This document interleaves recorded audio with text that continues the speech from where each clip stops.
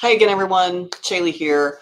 Happy New Year to you all. I just finished recording a video announcing the new conforming agency, aka Fannie Freddie Loan Limits. I am now going to provide the FHA, not to be confused with Fannie Freddie Loan Limits. As a quick distinction, FHA and VA and USDA, those govy, as we call them in our industry, loan products, only apply to owner-occupied or primary residence transactions.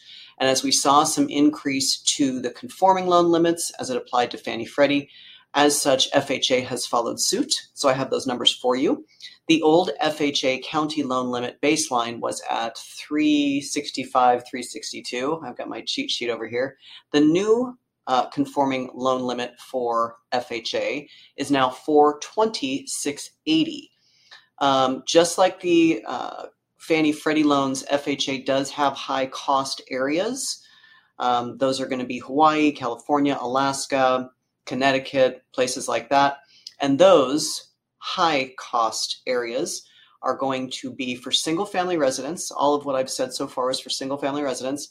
The old is 822, 375. The new FHA high cost area loan limit is 970800.